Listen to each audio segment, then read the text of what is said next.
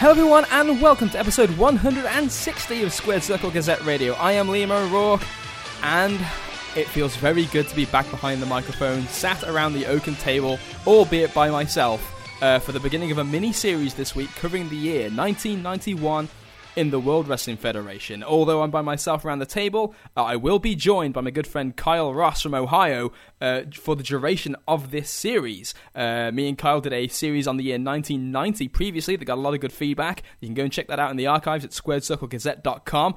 It was a lot of fun to look back at the year 1990, very interesting year.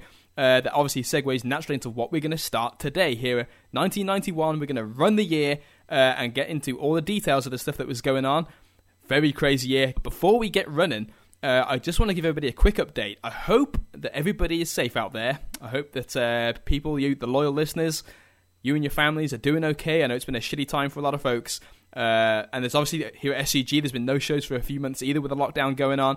We have a lot of plans and a lot of ideas for stuff we wanted to do, but without being able to gather in person, it's been a tough situation. We did do a show back in May talking about AEW Double or Nothing. We did it by Skype, but unfortunately, because we usually record our podcasts in person, doing it by Skype kind of disrupts the flow. It makes for kind of a different feel, and I think the guys kind of unanimously felt that the difference in feel to the show wasn't really what we wanted to put out there to you guys. But obviously, we're still able to use Skype for this series today, and the 1991 series begins here. We'll be breaking it down into chunks and releasing them every week, so the shows will be easier to digest over the course of the next month or so. I should note we recorded this first one on Sunday morning, hours before Alex Trebek passed away, a man who does get a mention. This is going to be a really fun look at a very turbulent year. So with that said, let's get it rolling, and let's start our conversation with Kyle Ross, talking 1991 in the WWF. Ladies and gentlemen, joining me now from the other side of the pond, back with us on SCG Radio, it is a great pleasure, a great privilege to welcome back from the Top Rope Nation podcast, all the way over in the great state of Ohio in the United States of America, Kyle Ross. And Kyle, it brings me much joy to not only have you back here on the podcast, but to have you, after what has been a very turbulent and tumultuous week, to be able to say with a smile on my face, how you doing? Be careful with that great state of Ohio business. I think an argument could be made the other way. Liam, what a time to be alive. Indeed.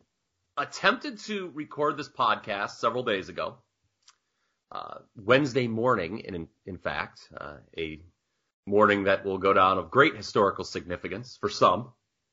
And there were some technical issues on my side that prevented us from doing it, but there was also a technical issue that had nothing to do with my computer called the United States of America.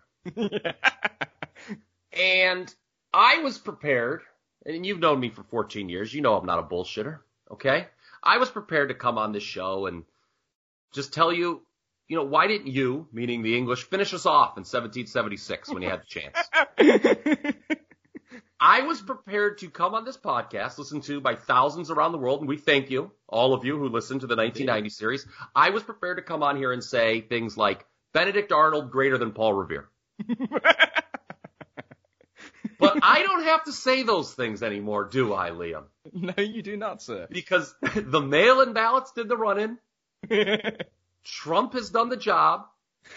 And I want to make one thing very clear, Liam. I have no sympathy for Donald Trump. Trump screwed Trump.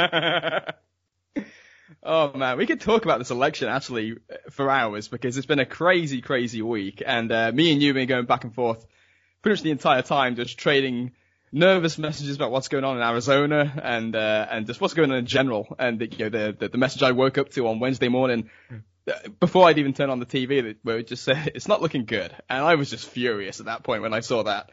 And for it to turn out the way it has... Yes, hey, wrestling could learn a lot from that in 2020. Sure could. But, for all our English listeners out there, and of course there are many, we will be talking about the Crown later in this podcast in a much, less important, yes, in a much more less important situation. Oh man, so as we transition here to this series, Obviously, for those of you who have listened to our 1990 series, you know that we kind of alluded to the fact we were coming to 1991, the natural, obviously, place to go following that. And much like the previous series, we're going to break this up into a number of different segments to approach many different aspects of 1991 chronologically speaking, starting, of course, from the beginning of the year through to WrestleMania 7 today, and looking at all the big stories that took place. So before we do that, we're going to kind of backtrack a little bit to kind of set the stage for what we're going to be talking about today here in 1991, because obviously in that initial series, I kind of had a bit of a thesis that I wasn't necessarily kind of peddling or trying to kind of talk myself into. The idea of 1990's value, questionable to use that term, relative to the fact that the WWF obviously takes its downward slide here in 1991. And I kind of was wondering how much 1990 kind of plays into it. 1990 being a very kind of boring year from a television perspective, and kind of leaving the WWF in a very kind of desperate situation. And we see that as they move to Sergeant Slaughter, who obviously is going to be the big story here today. But Kyle, I know that you kind of want to set this up too in terms of 1991, in terms of the impact on the company this year is as significant as maybe any of this decade. Yeah, so if 1990 was an odd entry point to look at the World Wrestling Federation, 1991 is nothing short of batshit crazy. Oh, yeah. I don't think it would be an understatement to say it is perhaps the craziest year in the history of the promotion. And almost all of it has nothing to do with in-ring. Mm-hmm. So you mentioned your thesis for 1990 was, is it a necessary sacrifice going with Warriors Champ for the beginning of the undoing? Well, to me, and, you know, I've peeked ahead, obviously, and I also lived through it, so I already knew. 1991, to me, renders your thesis moot. Because a stunning number of issues cause what is an inevitable decline that would basically last until Steve Austin. Yes, absolutely. There are several heavy issues that obviously are going to take a lot to overcome.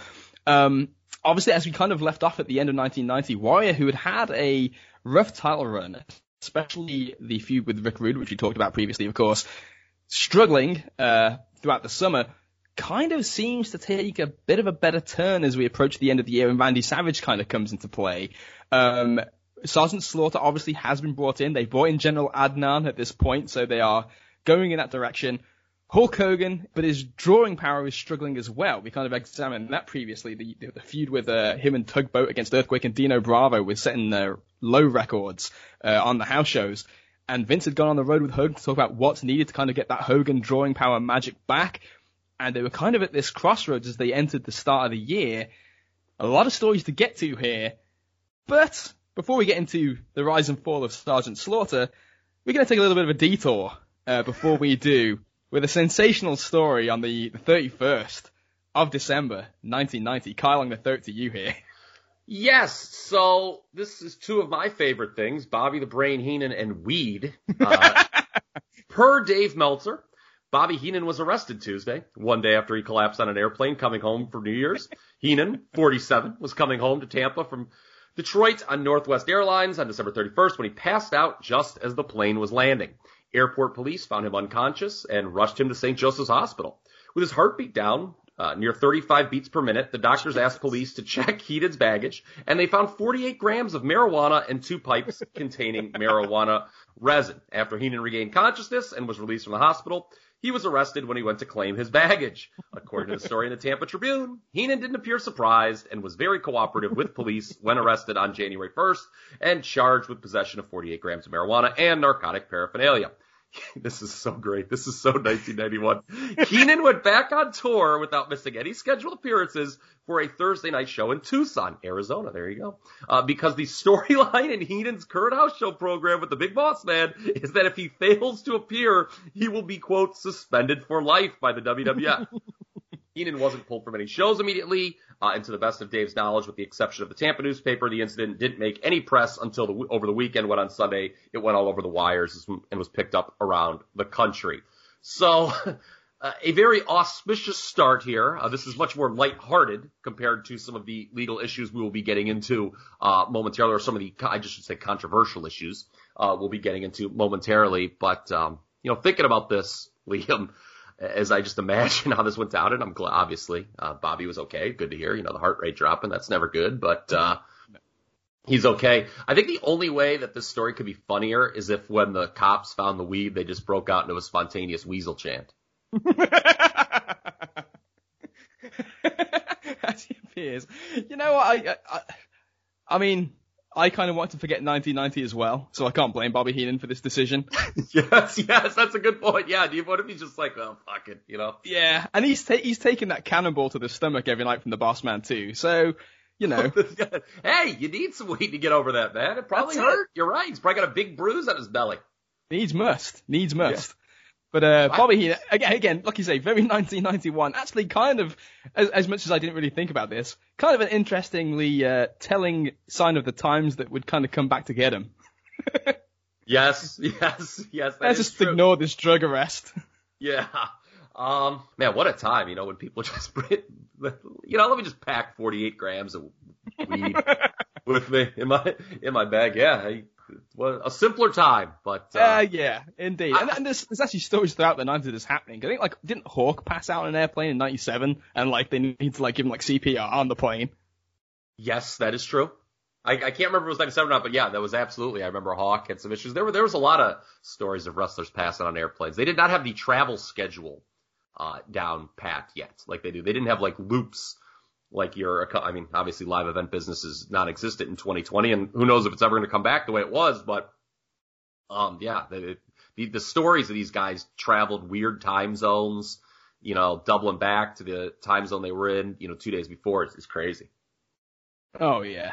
And it's a scary deal with, as this kind of progresses throughout the decade, but here, let's be honest, kind of hilarious. Oh, it's great. It's great. And the fact that it, the arrest happens on January 1st. What a tone setter for the World Wrestling Federation in 1991, with one of their lead managers, getting arrested for having a bunch of weed on a plane.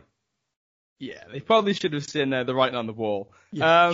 If that was the worst thing that happened to them, I mean, my God, they would have been doing cartwheels, because it's nothing compared to what we're going to get into here.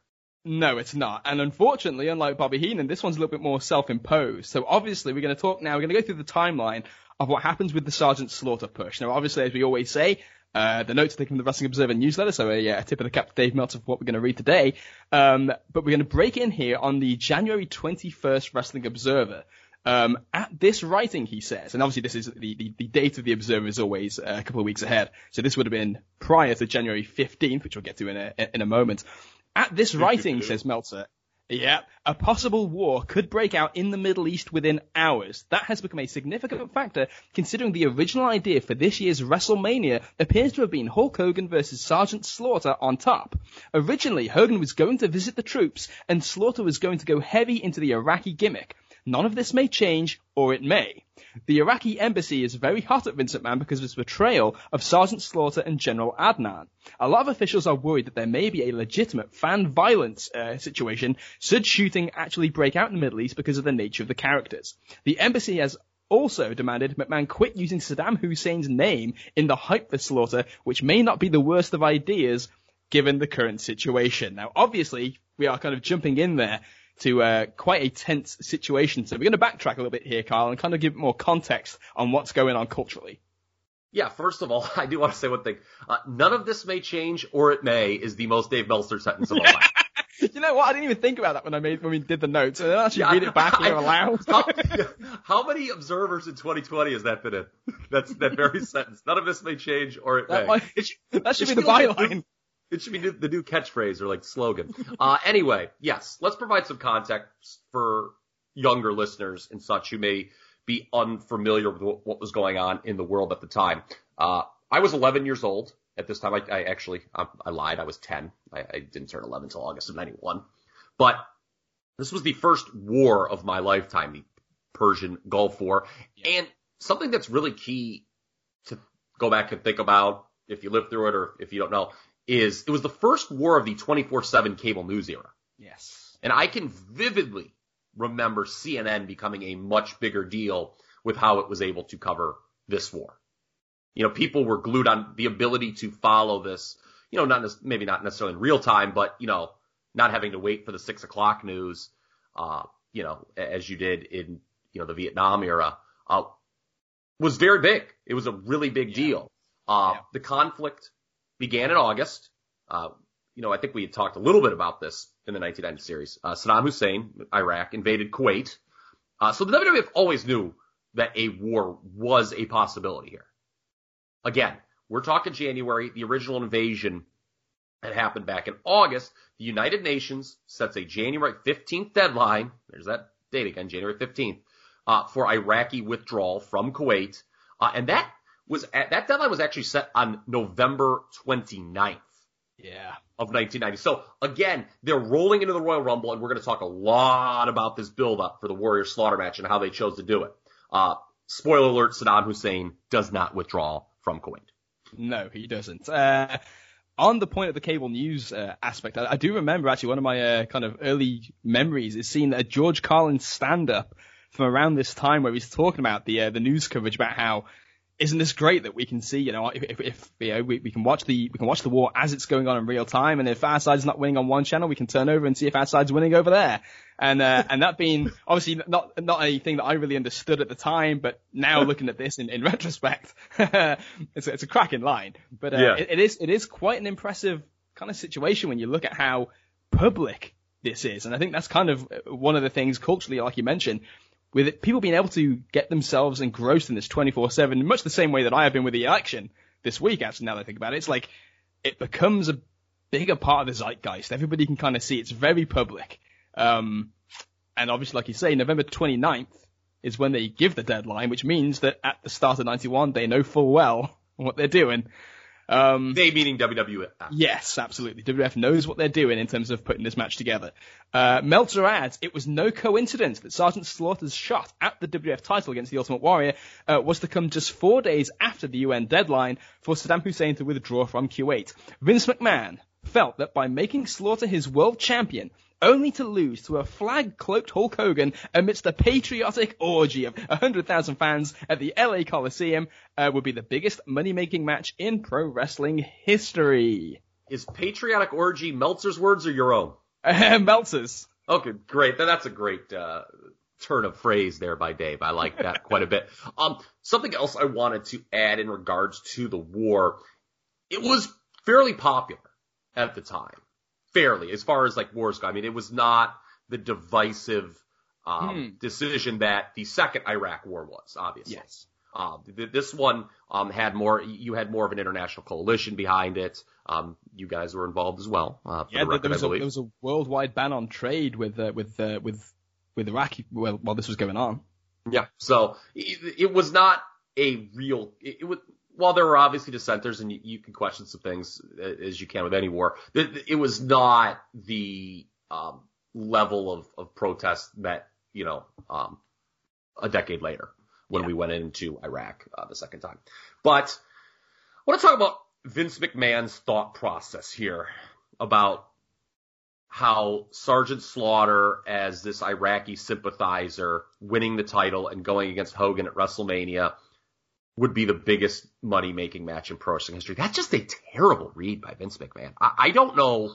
It's easy to say now with, 3 decades of hindsight, but I don't know what would make him think that.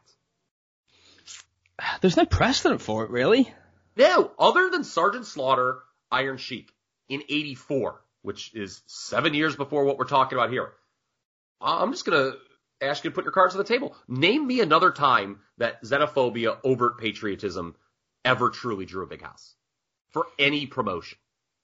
I've been sitting on this trying to think about the only thing that I can think about is how important it would have been to Japan post-World War II when Rikidozan was fighting foreigners, but that was about it. Like in terms of like a star maker. But in America, I can't think of any territory that went this heavy on something like this and did their record business.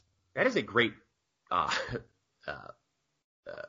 call out there with Ricky Dawson. But it's like such a reverse situation, right? Yeah, exactly. It's like a country it's like a country that's like, just been defeated and like needs to have its spirits lifted up and whatnot. But it's not here in America. It's a real punching down situation. Yeah. You look at Hogan and his previous top line feuds. By top line feuds, I would say Piper, Orndorff, Andre, and Savage. Yeah. There was no USA in that. No. It was all about, with the exception of Piper, friends turning on him. And keep that in mind, folks, later when I drop what could go down as one of the worst WrestleMania 7 ideas of all time, but something I will peddle anyway. It did not work really for Watts in '86 with Eddie Gilbert and the Russians. I think it was your countryman, Alan Cheapshot. He posted that angle to Twitter when it was the anniversary, this was months ago. Yeah. And Meltzer drops in with, well, that didn't really draw. Which I thought was just an incredible, chance for Dave to chime in there. That was unbelievable. It never worked again after this failure. Spoiler alert, Slaughter Hogan is not the biggest match in wrestling history. But, Vince would try. Lex Luger in '93. That didn't work. So, I really, ironically, the only exception that I thought of domestically here was the U.S.-Canada feud in '97, but that obviously had no real basis in world politics. No, it's not like the U.S. and Canada were ever had these international tensions with each other. No, but if you when you watch Wrestling with the Shadows, you think it might have started some. Yes. Look at those fan reactions before SummerSlam. Yeah, I tell you what, I was getting ready to stick the enema right in Pittsburgh myself for a time there last week. Don't have to. Love you, Pittsburgh. Well, love you even more, Philadelphia. Yeah, yes, indeed. A great wrestling town and a great town in general. Hey, we got to talk about it, man. The wrestling towns delivered. They sure did. This week, Philly, Milwaukee, Detroit, Atlanta. Hello. Great sport of more for a reason. Mm-hmm. Just days before the match at the Royal Rumble, says Dave Meltzer, reality gets in the way. There was now legitimate US bloodshed in the Persian Gulf. Nearly everyone involved with pro wrestling, both in and out of the WWF, believed that the current world situation would cause McMahon to pack this angle in. Oh boy. While exploiting not so vague racial and xenophobic stereotypes as well within wrestling's normal bounds of poor taste, exploiting a legitimate war seemed to cross over the invisible line, says Dave. Yeah, and, there's a lot of times you watch old wrestling and you're like, you couldn't do that today. But what sets this apart from other, xenophobic angles of the past, some of the stuff, the not so vague racial stereotypes that they've mentioned is an actual war is taking place. So this is not something that would just be viewed as completely politically incorrect, like Kamala or or Saba Simba. This is a different level because an actual war is going on and the war is the driving force in the top storyline in your promotion. Yeah, it's as if Muhammad Hassan had come in as Bin Laden's advisor. Oh, that is a great way to put it, yes. Yeah. That is a great way to put it. It is exactly what the modern equivalent could have been, and thank God was not. No. Although, having said that, I've always had this, because obviously I'm younger than you, and I'm a little bit more distanced from this because, obviously the US element, but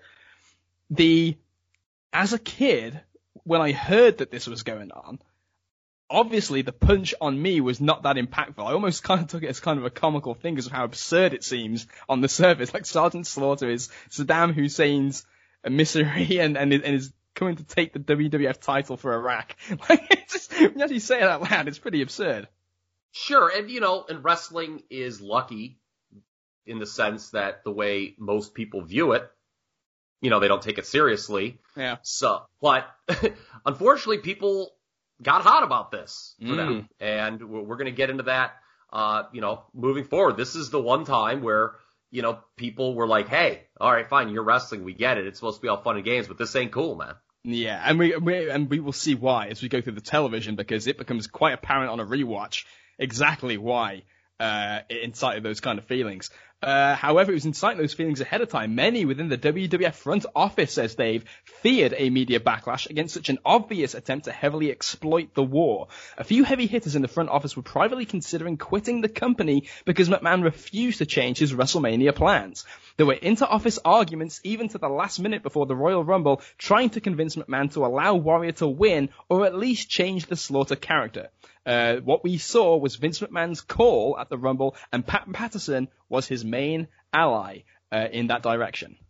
Vince McMahon refused to change WrestleMania plans, if only in 2020. If only he would have an original plan like this, several months out. Obviously not like this one, but it had some sort of long-term plan.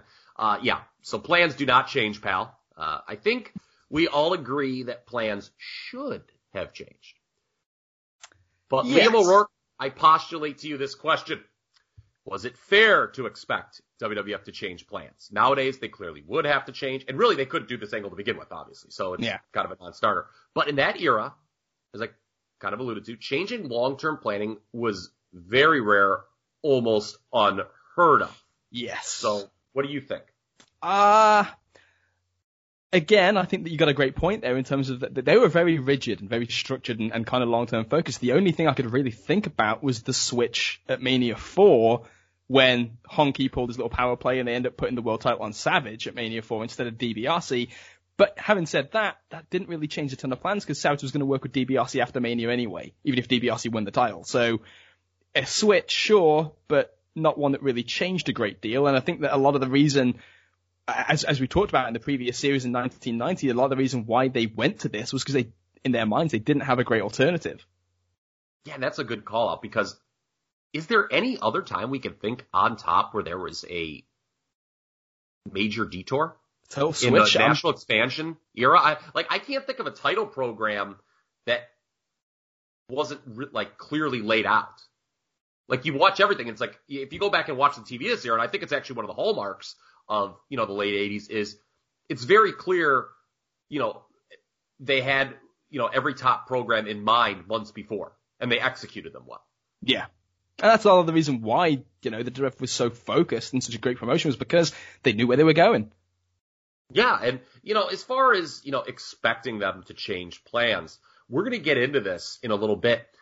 I think they get some information, or some numbers come in, at least initially, that probably indicated to them this is working and why would we change? This is actually working.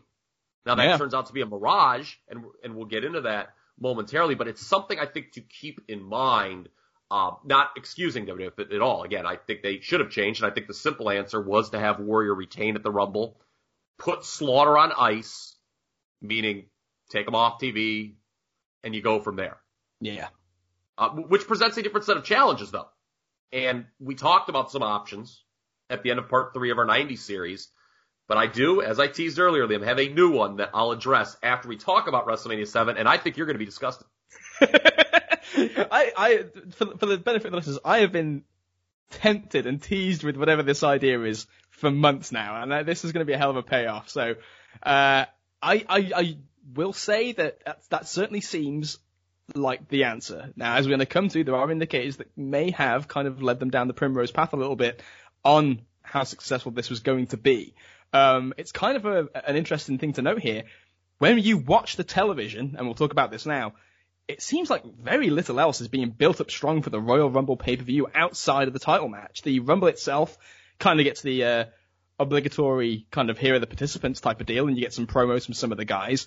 But, Rockers Orient doesn't really get a turn. Bossman Barbarian doesn't particularly get a lot of focus. Even the Rhodes match, obviously because Dusty and Dustin are on their way out, they've already kind of transitioned to DiBiase Virgil as kind of the focus. This is the big deal on this pay-per-view. It is Slaughter, it's Warrior, incorporating the Q80 deadline, and the promos. Oh my. Yeah, and so it is interesting. This is the first time there was a WWF title match on a Royal Rumble pay-per-view. Yeah. 89 didn't have it, 90 didn't have it. Survivor Series had never had a world title match up to this point. SummerSlam, you go and look back, 2 of those were main evented by tag team matches. So the fact that there was a world title match on the show is a pretty significant deal, quite frankly. So it's not a surprise that was the main focus. You're right, with the Rumble, it was so obvious Hogan was going to win. And we'll get into that in a little bit. And then the undercard was the undercard. Although it's actually the undercard completely over-delivers, something we'll get into as well later on. But the Warrior Slaughter build. Okay, let's talk about this. Going in, like you, I assume, I expected tastelessness. Yeah. Because that's the narrative, right? But I mentioned this earlier. A lot of times you go back, you expect wrestling to be kind of tasteless to a certain degree. And you're just like, well, that was the times, And it's like, it's not cool now to do it, but that was the times. What shocked me about watching these promos and this build to this Warrior Slaughter match at 1991 Royal Rumble is the poor taste was even worse than I remembered, which was shocking to me. I was like, oh yeah, I'm sitting there watching like, this is bad. There's not a shred of subtlety to this thing. It is Sergeant Slaughter screaming in a promo, Saddam will never leave Q8. Warrior, your deadline is next week at the Royal Rumble. It's shocking. There is a real life war deadline going on here, folks. And Warrior coming back with Saddam Hussein, you take your troops out of Kuwait. Oh yeah, demanding he leave on the 15th. Yes. We also cannot forget Saddam Hussein, quote unquote, presenting Sergeant Slaughter special boots. the obvious sign of a true foreign heel. Yes, we had direct references, as you mentioned, to Saddam's real life actions. Those are real bad. I mean, that's real bad. Like talking about Sarge talking about how, Saddam Hussein doesn't, accept anything but unconditional surrender. It's real bad. And, maybe if we could lighten the mood a little bit, just laugh it up a little bit, we have got to reference what I have in my notes described as a county fair-like Iraqi flag with Saddam's face airbrushed on it.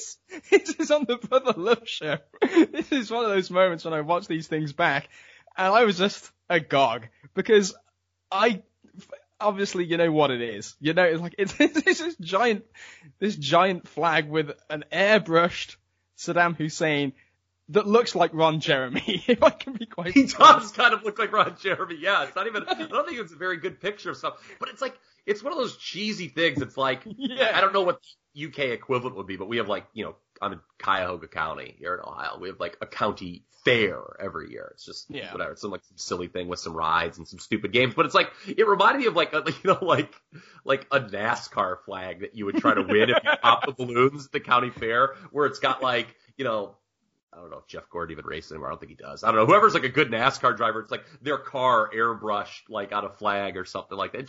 It was so hideous looking. Whoever did that. And he's just carrying it around. He's just holding it over his shoulder like it's the most normal thing in the world. It's just, again, the absurdity of it to me is just it's kind of hard to get past. But when you hear the verbiage, you hear the dialogue, and you hear how especially the announcers really sell this serious.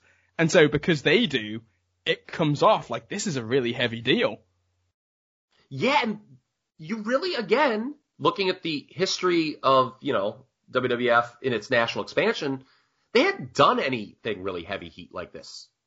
No, nothing really. I mean, again, it was all, within the context of the wrestling show. This one hits harder, for sure. Yeah. What was the most heavy heat angle you think WWF had done up until this point?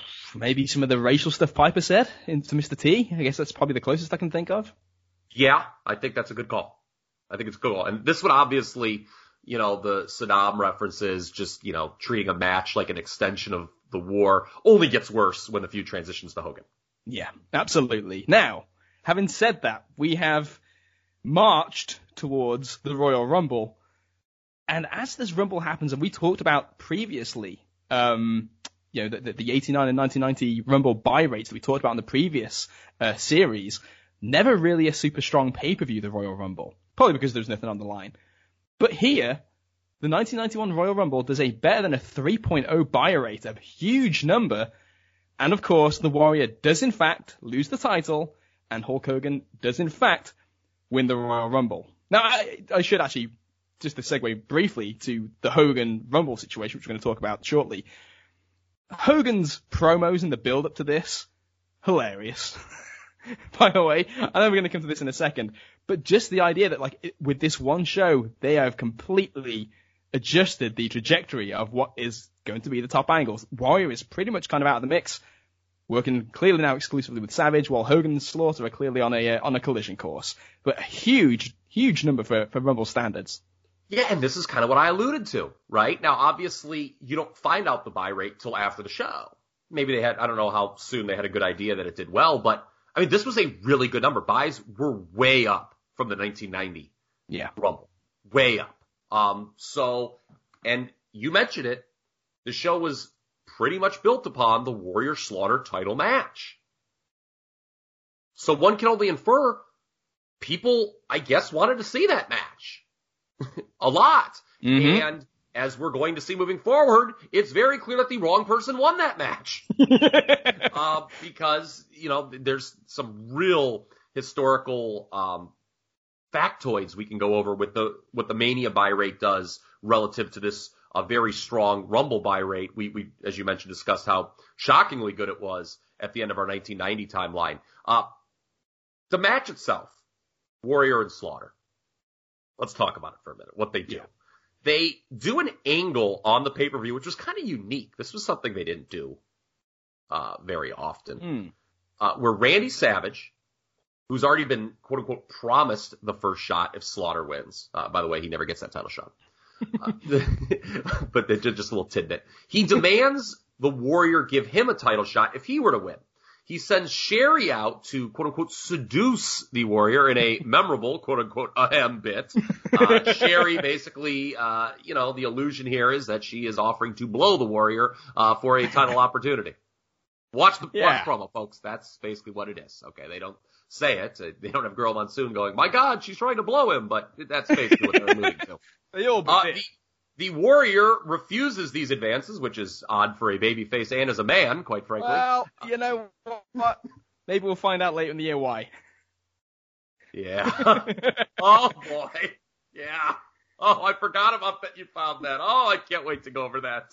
But, yeah, so isn't that kind of weird that the Warrior, doesn't want to defend his title? Yeah, no defense. As the babyface, he's like, no, I'm not going to defend the title. And, it drew a huge pop when he says no, and he turns her down. And this refusal leads to Savage and Sherry freely interfering in the Warrior Savage title match, or Warrior Slaughter title match, pardon me, and costing Warrior the title. I actually think, and I know you've watched it somewhat recently, the match is much better than one would think. I've always been a fan of this match. I think this is a little underrated gem because Slaughter's working hard. He's bumping his ass off. He's trying. And, you're only going to get so good there. But just the story of the overall match. Savage with one of the great run-ins of all time. Yes. Just you can see smoke coming off his feet when he's running to the back after he attacks the Warrior. It's unbelievable. Where the hell did he come from? Yeah. That's a great line by Roddy Piper. Yeah. He had a good show, I thought, at the Rumble with some of his lines. But, this is a very good match. Jesus Christ, the heat when the Warrior rips the flag is unreal. And again, okay, we're gonna get in. We don't want to be hypocritical on this because we want to talk about, what we see with our eyes. We're gonna talk about how tasteless it was and how it ultimately was bad for business. You would not have known that watching the show. Mm-hmm. I mean, forget the buy rate. Obviously, supports that this angle was working, but yeah, that crowd heat was freaking real during this match. The level of interference we got also pretty rare for a WWF title match during this time. It's something we expect a lot now. And obviously, transitioning to a heel world champion was, something that I guess they felt the need to have that level of interference because a heel title win just didn't happen. I mean, this was the first title win by a heel, I guess, since the Andre thing. Which again, hyper protection. Yeah, but that wasn't going to lead to a run. They obviously just set up a deal where it was going to be vacated. It was all angle. And then before that one, there hadn't been a heel title win since Sheik beat Backlund. So this is only the second heel title win in the company in 7 years. So I think that level of interference was something they felt they needed to do. And it did add to the match because you talk about Slaughter bumping his ass up. Randy Savage and Sherry were like MVPs in this deal. Oh, because God. Predictably, Warrior and Slaughter kind of gassed towards the end of it. But the interference, I think does not hurt the match at all. So, I think it is a much better match than people think. They see the names Warrior, Slaughter, 1991. Oh, how good could it be? I think it over-delivers, folks. It does. It over-delivers. There's great heat in the crowd. Like you say, it slows down when Slaughter's in control. But they pick it up. His offense during this period was hideous. Oh, God, the stomps. Yes, and the atomic noogie. Oh my goodness! And the fact that he wins the belt with the Iraqi people's elbow after the scepter shot. No, not like this. Not like this. You know what? Again, I think Piper's great in this match. I know that Piper gets a lot of flack for his commentary, and rightly so in most cases. And we but I ripped think him he's on good. The last one. Yeah, he was not good when he started, but he had gotten a lot better by this point. I remember one time, I don't know why this just came to me, but my old roommate, Josh, we were like, I don't know, getting ready to go out or something like that, and we've been drinking, and I just ran up to him one time when he wasn't looking, and just gave him this like really hard knee in the back. and I go, what a hard knee by Slaughter. And that's like the same thing. I have no idea why that just would come to me, but I was just thinking of Fish because like Slaughter hits him with this Warrior with his hard knee, setting Warrior to the ropes, which sets up the scepter shot. But yeah, I'll never forget just kneeing the hell out of my buddy. And, he just goes, what a hard knee by Slaughter. I have problems. Oh man, that's great. But and hey, Piper's furious on commentary when this happens. He's actually I like the way they play it too, where I was like, Bull, there's going to be referees coming out to this is such a ridiculous thing, and then like they announce it and it just gets a chorus of boos, and I think that is a really cool deal. You're right. Like, yeah. It was kind of like not like, oh well, I guess he wins because it was count of three. There was like Gorilla and Piper did this job. It's like, okay, well there was a pinfall, but somebody's going to say something, and they're not giving this to Slaughter. Yeah. And then they don't. Yeah. I mean, the announcement of Sergeant Slaughter, new champion, gets great heat. And then Gorilla and Piper, to their credit, sell it exactly as they should. Yeah. Now, obviously, there seems to be a massive tone shift in the coverage, as we'll come to, following this actually happening. Yeah. You mentioned I just Hogan want to say before. one thing about the Rumble. Yeah, because we'll just scoot past this. I mean, yeah. Hogan winning the Rumble was a total formality from the promos on television like we saw. And it was obviously the only option for the show if you were going to put the WWF title on Slaughter. Savage, who's in the Rumble, no shows. He does not come out. That was the first time they ever did this gimmick. And he obviously based on the earlier angle because Warrior, I think, chased him out of the building is what it was inferred. Something that needs to be said, while I think the undercard on this Rumble delivers tremendously, the Rumble match itself was the weakest of the first three pay-per-view versions, in my opinion. Yeah, I'd agree with that. 89 is shady good. People kind of forget about that. 90 is a blast. And 91, yeah, again, the formality of it doesn't help.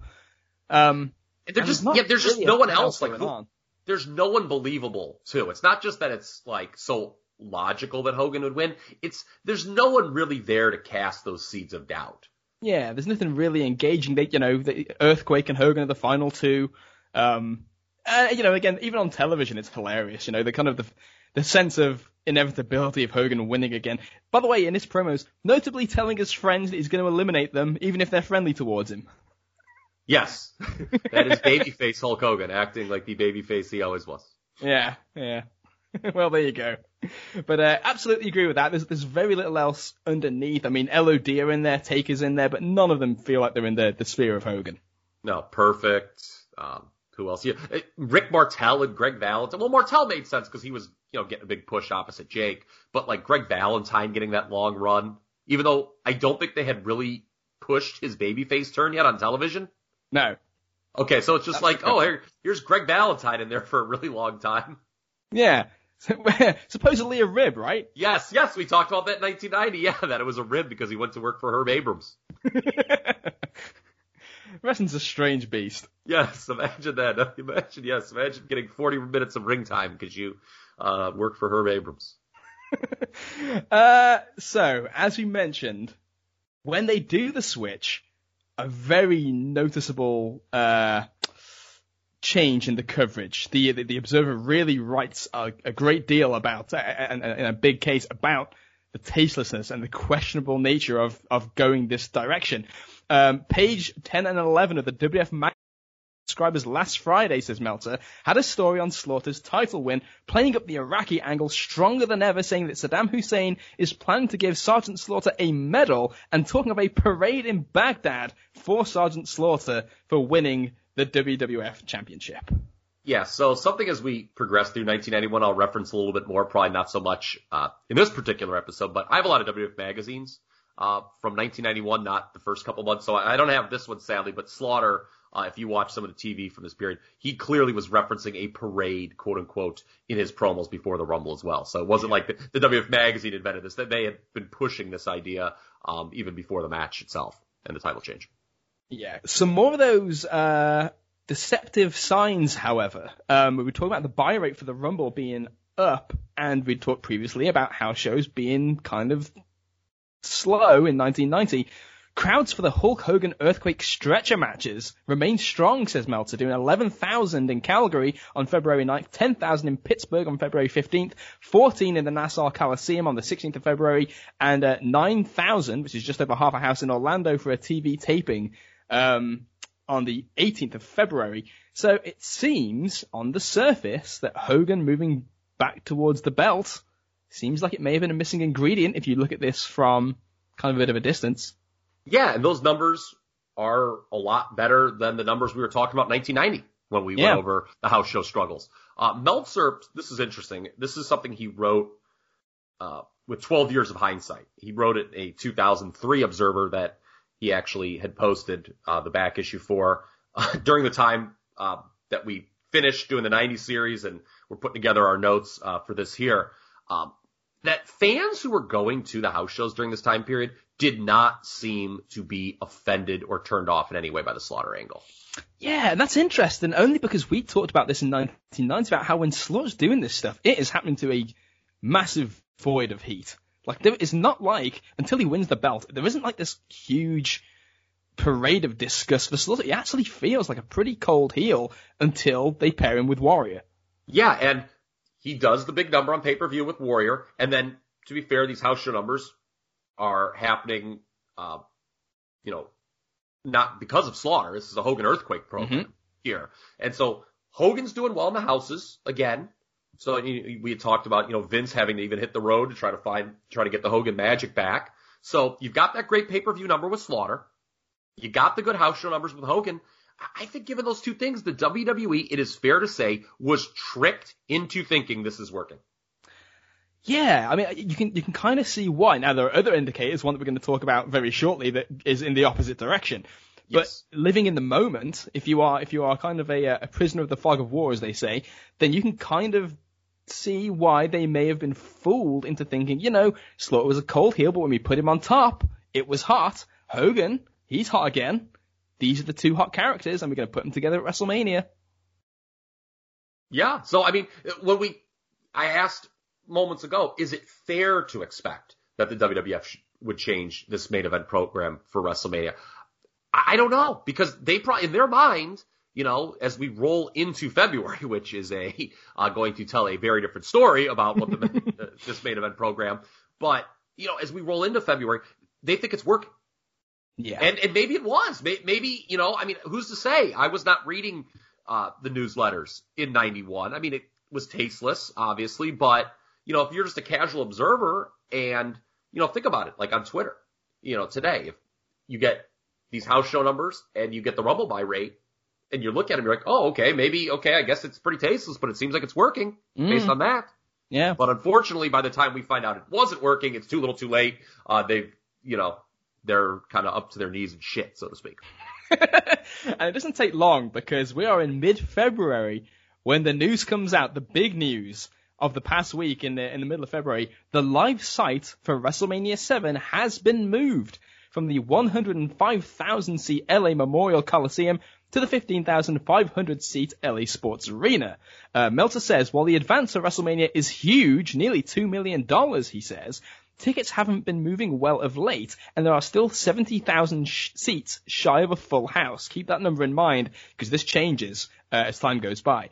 I was told that the current plan, which changes on a daily basis, he says, was to acknowledge publicly the change in sites, to not acknowledge publicly the change in sites, and to simply advertise, as everything was done this weekend, that WrestleMania will be coming from Los Angeles, and not even mention the name of the site. I believe there were between 20 and 23,000 tickets out for WrestleMania already. One source close to box office figures insists, however, that the actual paid attendance that they've got so far is only 12,000. But that figure is well below the numbers I've heard all along, he says. This is interesting, because as I was going through the 1990 observers for the previous series, they do talk about how they've had a huge first day for WrestleMania 7 at the Memorial Coliseum. These numbers, these 20 to 25 to 23 to 25, that's kind of the trajectory of ticket sales that they are hinting at in the Observer all along. And then as it comes out, that's what the WWF's saying is not necessarily what's happening. The WWF, in its letter to fans who had purchased tickets informing them of the site change, says Meltzer, is now claiming that this year's WrestleMania was the fastest sellout in the history of the WWF. What a piece of business that is. A beautiful technicality. I won the election. Yeah. A beautiful, a great comparison. That this idea that they had 15,000 seats sold out in one building, a stadium, moved it to another that only seats 15,000, and then claimed it's a fast sellout. That's brilliant. Yeah, and for those keeping score at home, the LA Sports Arena, where WrestleMania 7 does happen, was the site of the LA portion of WrestleMania 2 as well. Yes. The Clippers played there in the 80s and into the 90s, while the Lakers had the Forum. Indeed. There's actually more to this. In the following weeks, a letter gets written into the Observer saying, according to a friend of mine who works for Ticketron, there were only 14,000 tickets out for the WrestleMania at the Coliseum. This is the only reason, according to official at the Sports Arena, that the site was changed. Since 15,333 is the Sports Arena, there will be no unnecessary hassles. It was implied to me that if more than 16,000 seats were out, the event would not have been taking place at the Sports Arena. Okay, let's talk about this venue change, because it is significant. Up until this year, it is the only time WrestleMania had to change sites. Of course, much different situation, being that 2020 was pandemic related. Okay, let's humor ourselves for a minute. I'm not advocating this, Liam O'Rourke, but let's just humor ourselves and take the Bruce Pritchard tact here, okay? Let's just entertain what he says. Let's just say there were logistical hurdles for security related to the war, which is what Bruce peddles and some other, and WWF is going to peddle and say, oh, well, we actually wanted to still do it at the stadium, but, they were asking so much of us for security reasons and that wasn't worth it, okay? Now, I think you and I both would agree that's probably not true. Yeah, that's all shit. Okay. There is no getting around the fact, and I have to really stress this to the listeners, WWF was never going to come close to filling this Coliseum. No. And that alone necessitated the venue change. Wrestling, as we talked about in 3 wonderful episodes covering 1990, was just not hot enough anymore, and there was no angle, this or anything else, that was going to draw close to 100,000 people in 1991. No, not at all. Business had been demonstrably cold for a year, and the idea of, build it and they will come did certainly not apply here. No, not at all. I just, you could talk about, and again, I've got an idea that I think will make you sigh quite loudly, but there's just nothing you are going to do at WrestleMania 7 that could fill up the Coliseum. There's just no way. And it obviously, Vince optics were have always of how he likes to present wrestling. There's no way. He did not want to, be like Fritz von Erich running the Cotton Bowl in 86. So, no. Have to move.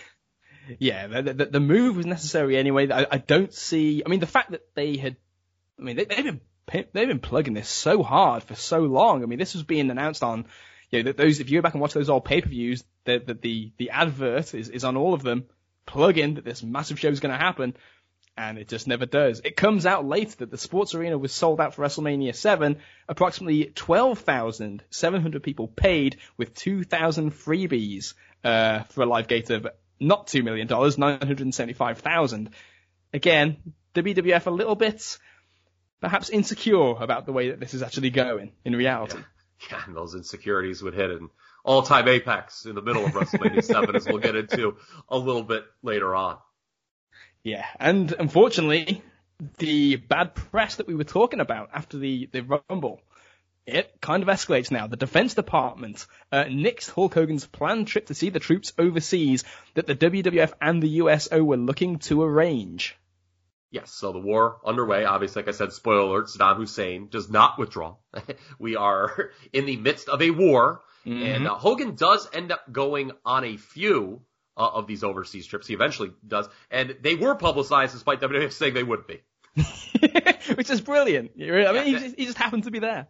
Yeah, not only were they publicized, it was like the lead on the intro to the main event on NBC.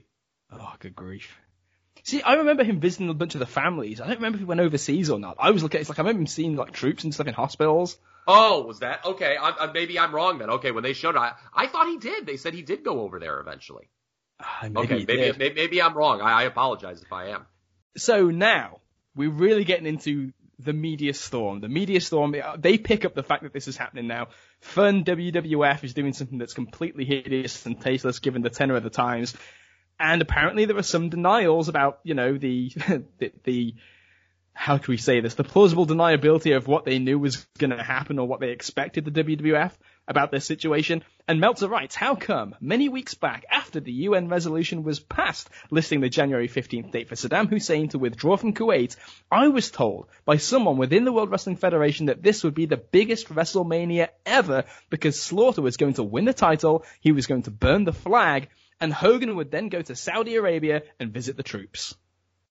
Again, that quote and the whole Rumble Mania build completely contradict people like Bruce Pritchard, who on his show has made it seem like this war declaration was this inconvenient reality that happened around their pay-per-view. Like, oh, well, we had this angle, and then all of a sudden there's a war right around it. That you knew there could be a war. You exploited it, and it blew up in your face. Yeah. It's so great when it gets exposed and blows up so severely, you know? I mean, that level of lying, just to like, because I listened when they talked about this period, and Bruce is like so adamant. Well, we didn't know, unfortunately, then, we go in and we declare war. Well, we didn't know that could happen. Yes, you did.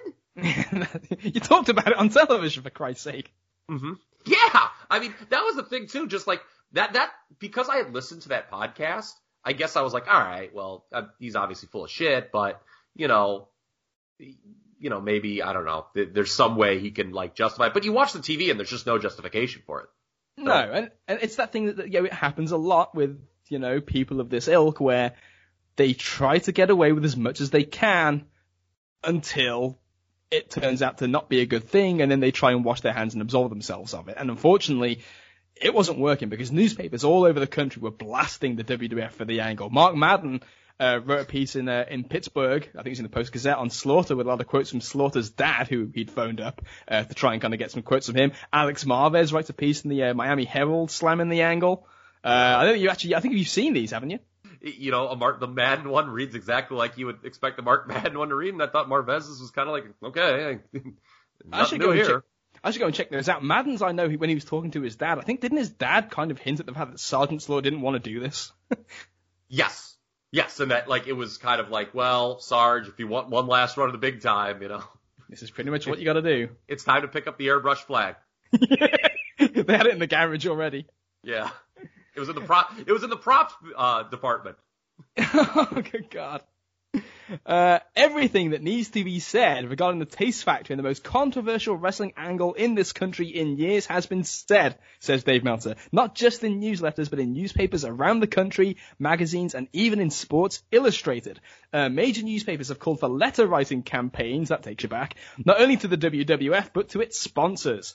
This is not good public relations, particularly during a time where advertisers are overly sensitive to begin with. There may well be no long-term effects as far as advertisers are concerned, says Dave. The general public, which has shunned this angle because of bad taste, as both media reaction and the TV ratings clearly show, may slowly drift back. Nope, they didn't. The general public did not slowly drift back, and public relations only got worse as the year rolled along. Yes, which again leads to a kind of a very interesting question that is worth asking about when people get desperate in wrestling, especially Vince. When Vince gets desperate and he makes these moves that you just, and I see where Meltzer's coming from here, because historically speaking, things like this that happen in wrestling end up being like a tornado in a teacup, right? Like it becomes a big drama, it might have a small effect, or it might have a negligible effect, and then it goes away. But the ratings, as he mentions here, when the ratings leave and people break the habit of watching the show, it's pretty hard to pull that back. Yeah, especially if it's kind of like same old, right? Like if you're just going to roll with Hogan and, Hogan becomes obviously further tainted as 1991 rolls along, you're just not going to get people back. It took a complete revamping of the product 6 years later to get people back. Yeah. Certainly to the general media, says Dave, the days of wrestling being scrutinized only for the laughable and behind the times question of simply whether it is real or fake are over. It's become fashionable to take the WWF to task for exploiting the war. This is not to pick on the WWF as the only culprit in either poor taste or false advertising in wrestling, but this is a very visible time in the company's history, and its decisions have never been more open to more media scrutiny. Which I like that line a lot, because that is something they became blissfully unaware of. Yes, it's very different from today, when obviously, everything is made, just kind of, how they're viewed, in corporate America now that they're a publicly traded company. So I remember my own paper here in Cleveland, the Plain Dealer, having an editorial ripping on this angle. And, I remember my dad, he brought the newspaper down. He was like, look what they're saying about the WWF in the paper. I was like, wow, okay. And, as a 10-year-old wrestling fan, maybe I didn't totally get, how horrible it was what they were doing. But, I'm like, oh, what the hell, man? They're ripping on WWF? That's not fair. But I vividly remember that. And, when I'm putting the notes together, I just wanted to mention that. I'm like, there's no way I'll ever be able to find that article in the Cleveland Plain Dealer. Well, update. Meltzer reprinted it in the February 18th issue. Yeah, that was something else. Yeah, I was like, wow, there it is. And, it wasn't like any jaw-breaking stuff, but, I thought it was written better than Marvez's, to be honest. But that's well, I think it's interesting because it's like, as a kid, I remember the first time I saw wrestling being reported on in newspapers, and it was very jarring over here, because it was stuff like, when Bulldog got his court case for, what was the deal where, he choked a dude out and, almost paralyzed him or whatever it was in a club. And, that was, big news over here. That made it to the papers. And then, later on, when the Lionel Tate situation took place in, the year 2000 with him killing Tiffany Eunuch, that got a lot of coverage over here because, obviously, WWF was hot at the time. And I can imagine, correct me if I'm wrong, was there a lot of stuff like this in papers over there? Prior to this? The only time prior to this that I, at least, WWF being mentioned in the Cleveland Plain Dealer was when they reprinted the results of Survivor Series 87 and 88 on the last page because it took place here in Cleveland. It took place in Cleveland, yeah. It reported the results just right next to the hockey scores. Yeah, I'm sure the sports fans loved it. Yes, I was kind of fired up because I didn't order any of those pay-per-views, and that was actually how I found out what had happened. Oh wow! So we have here another notable negative. Bob Costas pulls out of WrestleMania this past Thursday. According to NBC Publicity, there were several reasons for Bob's decision, but the way the show was hyped was a key reason in his pulling out. I bet it was. Costas was quoted over the weekend in the Miami Herald as saying, under the circumstances, I don't think doing the show would be in the best of taste. Costas was scheduled to be involved in an instant replay controversy regarding one of the finishes of the show, with George Steinbrenner and Paul McGuire, a real snooze fest of an intermission. Yeah, and Vince ends up hosting this instant replay debate between Steinbrenner and McGuire, and it is super lame with the Bushwhackers as the people handling the VAR. I'm sure your friends over on the other side of the pond will enjoy that reference. Yeah. A very good career choice by Bob Costas to not go to WrestleMania 7. But, of course, he would, cross paths with Vince in a more memorable way several years later. Yeah, Vince would remember this. Yeah, I wonder if that's why he was so hot at him. Yeah, Knowing Vince and how spiteful he is, I'm sure it was. Oh, I'll bet it played some part in it. It's interesting because obviously for those who have watched The Last Dance, the Jordan documentary, Costas, before The Last Dance documentaries came out on Netflix this year, I'd gone back to watch the Bulls Jazz series of the NBA Finals in '98 just to watch it. And obviously the Karl Malone, Dennis Rodman fracas that but they're going to wrestle at Bash at the Beach. Costas throws some shit wrestling in the tussle that takes place between them on the hardwood floor, and basically says they're doing a wrestling match, and I don't know why those two would lower themselves to doing something like that. So Costas basically turns off wrestling because he himself was on the wall to settle the score.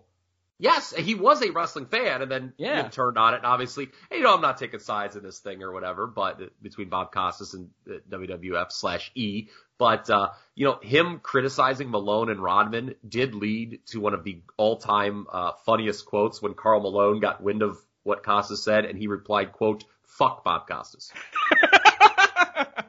I didn't know that. Yes. Oh, that's great. Yes. Good stuff, Carl. Yeah. Oh, Carl's sticking up for pro wrestling. He is. What a man. What a man. He could do a diamond cutter. They taught him well. Yeah, they did. Willie Nelson is also announced as singing the national anthem, clad, by the way, in just a smorgasbord of memorabilia. They must have sent him straight from the merchandise booth or something like that. Just put everything you can on him. Yeah, just that IC belt, just slap that on. Yeah, that looks great. Roseanne Barr was supposed to be there as well in some capacity and didn't show up. No Roseanne, but we did get the recently passed Regis was there. Yes. Marla Maples was involved, Trump's second wife. Trump is actually himself in the crowd at WrestleMania 7. Yes, he's there for the two main matches. Doesn't stick around for Earthquake and Valentine. No. Well, I guess maybe he's not as dumb as we thought. But anyway, Costas is replaced by Alex Trebek, host of Jeopardy, who I believe got scarred for life when in a backstage interview, Mr. Fuji referred to Junichiro Tenryu and Koji Katao as, quote, Japs in a backstage interview. Oh, God. It really was a different time. Yeah. I believe, so I don't know, because I didn't rewatch the segment on Mania, I don't know if they edited it out. I could see the network editing out, because in WrestleMania 2, do you remember what Paul Orndorff does at the beginning of the match? The slant eyes. When he does the slant eyes thing towards Fuji, and whatever, it's like really horrible. They took that out. It's not in anymore. Yeah. Because I used to always be like, oh my God, that is so horrible. I can't believe they did that. And then I watched WrestleMania 2, like a year or so ago, and then it's out. So I wonder if they pulled, yes, Fuji refers to Tenryu and Katao as, quote, our Jap opponents. And I believe Alex Trebek's response was, excuse me, did you say Japs? That might still be in. I did see an episode of Primetime in '89 where Gorilla and Bobby are going back and forth at the desk. And we're going to talk about Primetime in a little bit, but I'll throw this in here. And Monsoon basically suggests that he stooges off Heenan to Jimmy Hart. And Heenan gets this great look on his face and hands the phone to Monsoon and says, here you go, why don't you call Fuji and tell him that I called him a miserable Jap? Yes, I mean, that is just like, yeah, so you're right. Breaks. Yeah, they probably didn't go through all those prime times, I guess, but maybe for something like Wrestle, I don't know. Yeah. So who knows? I should have gone back and double checked to see if it was still in, but yes, Alex was scarred for life by Mr. Fuji. We get the NBC show The Main Event, which airs on February 1st. And Jack Tunney, announces Slaughter versus Hogan as the main event of WrestleMania. Other contenders, he claims, were the Ultimate Warrior, Randy Savage, who was promised the match, never got it, as you said, and Jim Duggan. Who did challenge Slaughter on the main event show and it went to a DQ. Finish. Couldn't even beat Jim Duggan. Yeah, that didn't help Slaughter at all. It's obviously kind of a secondary issue to why the angle didn't work, but yeah, they were not putting Slaughter over particularly strong, in the ring, at least, in the build. But yeah, Jim Duggan as a world title contender at WrestleMania is very bad. The show itself, there's a 6.7 rating and an 11 share, good for 74th place in the primetime ratings for the week. Ouch. Yeah, it was the worst showing by far for any WWF program ever on NBC. And keep in mind, folks, most of those programs aired on NBC that were in the 11:30 p.m. Eastern time slot for Saturday Night Live. This one was on at 8 p.m. Eastern. So it's on a Friday night. On a Friday, on a Friday, not a Saturday. But, for it to be the worst rating ever, that's a reflection of the times and a reflection of the angle, nothing else. Because if you're doing a worse angle Friday at 8 than you are Saturday at 11:30, that tells you something. I mean, remember, the numbers, you could argue the numbers for 89 and 90 in the Friday 8 p.m. slot were kind of disappointing. We talked about the rating. It was actually better in 90 than it was in 89, which shocked me. We talked about that in part one of our 90 series. But, 88 is obviously the all-time best television audience they ever got, and that will never be broken. But, so what? We're down like less than half the people that watched 88 in the Friday 8 p.m. slot watched this. Jesus. That's bad, man. The November special after Survivor Series, which wasn't considered a success by any means, did an 8.6 for comparison to this one, which did a 6.7, and that was without Hulk Hogan, the wrestler with by far the most mainstream appeal and ratings power in the business. Hulk was all over this show, this episode of the main event, and according to Variety magazine, NBC knew about Titan's plan to burn the flag on this primetime special and did not allow it to happen. One of the worst things about WWE becoming a publicly traded company is how we can no longer refer to it as Titan. Yeah, I like miss that. I love it when Dave would just call it Titan all the time during these times. It was good. We talked about the largely phoned in creative effort of the 1990 main event. Mm-hmm. When we did the 90 series. The booking of this show I thought was even more pedestrian. Yeah, it didn't help. I mean, like a Slaughter Jim Duggan title match. I mean, I guess the big hook was, well, we're going to announce the WrestleMania main event. But you knew who it was going to be. Everyone knew it was going to be Hogan. Yeah. So, just a real phoned-in effort on the creative side of things. It's a tasteless angle turning people off. And certainly this is not good, the rating, for the WWF-NBC relationship, which is now entering its 7th year, and it wouldn't be long until that was over. I think pretty clear, Liam, the rating here and the venue change for Mania, clear signs the Slaughter angle isn't working. The Rumble buy rate was a mirage. The Hogan house show numbers, a mirage. But here's the problem. There's no turning back after you've already put the belt on Slaughter, and all of a sudden it ain't looking so good for the patriotic orgy. 100,000 disappointed people. Yeah, I mean, that's the thing. You committed to it. You can't go back. It's not like now where you can do a title change back to Warrior. You can't do that. Is something they could not do. Having all those title changes, that's just not realistic to expect.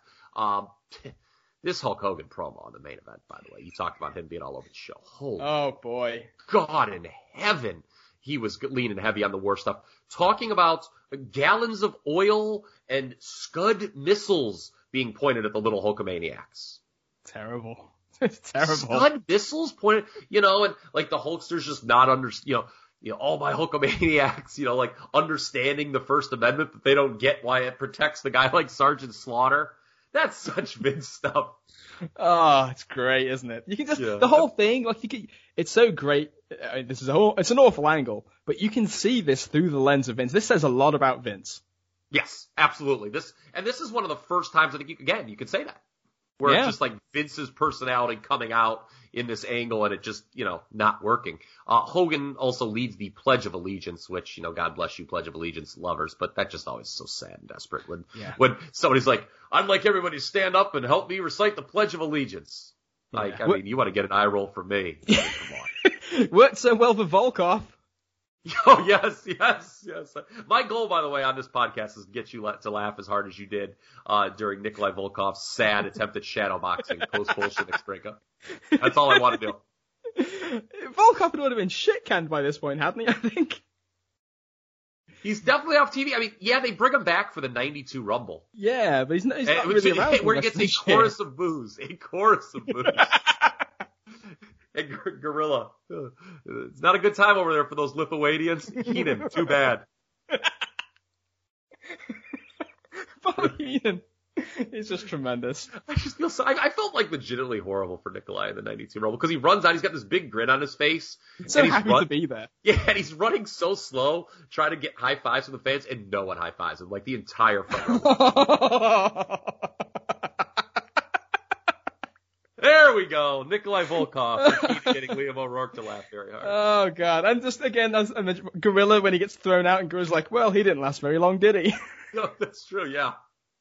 Yeah, that's right. Oh, man. So, for the rest of the build, after the main event, Sergeant Slaughter burns a flag, in quotes. It's actually just a pole with a Hulk Hogan t-shirt on it. They don't get the ability to burn the flag. Hogan does a promo on TV pledging to get on the front line in Kuwait with the WWF title around his waist. A bold proclamation from Terry. I mean, it's some real Braveheart shit right there, man. On Monday night's They will never take my freedom! Or my title. Yeah. On Monday night's Primetime Wrestling, Hulk Hogan said that when he pins Sergeant Slaughter at WrestleMania, that will be the exact moment Iraq will surrender in the war, because they'll realize it's fruitless to continue at that point. Yes, I just imagine Saddam Hussein having ordered WrestleMania 7 on pay-per-view, sitting there on the edge of his seat. Slaughter eats the pinfall, him turning to his advisor and saying, fuck it, it's over. I quit. Throw in the towel. Unfortunately for Hulk, the Gulf War actually ends on February 28th. And with that, the negative press does die down some. Yeah. By the way, Primetime undergoes a format change during this period, right? Yeah. Okay, yeah, I forget what they did. Is this when they went to a live audience or something? So what happens is, ratings have been sinking for a while with the Gorilla Bobby at the desk format, which is a shame because I like that format. But that's the best primetime format they ever had. I think that stuff's awesome. And Heenan and Gorilla getting to rough with each other is tremendous. Unfortunately, ratings have gone down. They are looking, and again, that's partly to do with how cold the product is, more than the format of the show. They decide to shake it up, and this is where we get Vince and Heenan in front of a live studio audience, having guests on to do stuff, throw into matches here and there. I suppose it's got an energy that I can see Vince liking, but the show just is far less entertaining. Yeah, I mean, to me, when I watch those old prime times, and I'm sure you're the same way, I actually watch them for the Gorilla Bobby banter, and sometimes we'll fast forward to the matches. I mean, that was part of the issue, I guess, is a lot of the matches of the show were terrible. Mm. During this period. It was a recap show. It was a format much different than anything we see on WWF television today. So, that is what it is. I just wanted to mention that the format changed because I'm watching it, the angles and stuff, and a lot of it was presented on primetime. They keep hyping this change. But they actually never, all the footage I got to see, none of it was they never showed the new primetime format on it, the videos I saw. Yeah, so it's unfortunate because this is where you have the shift from, again, the great actual natural comedy with Gorilla and Bobby to the Vince comedy of Bobby Heenan rolling around in a tub full of grapes while Andre the Giant laughs at him.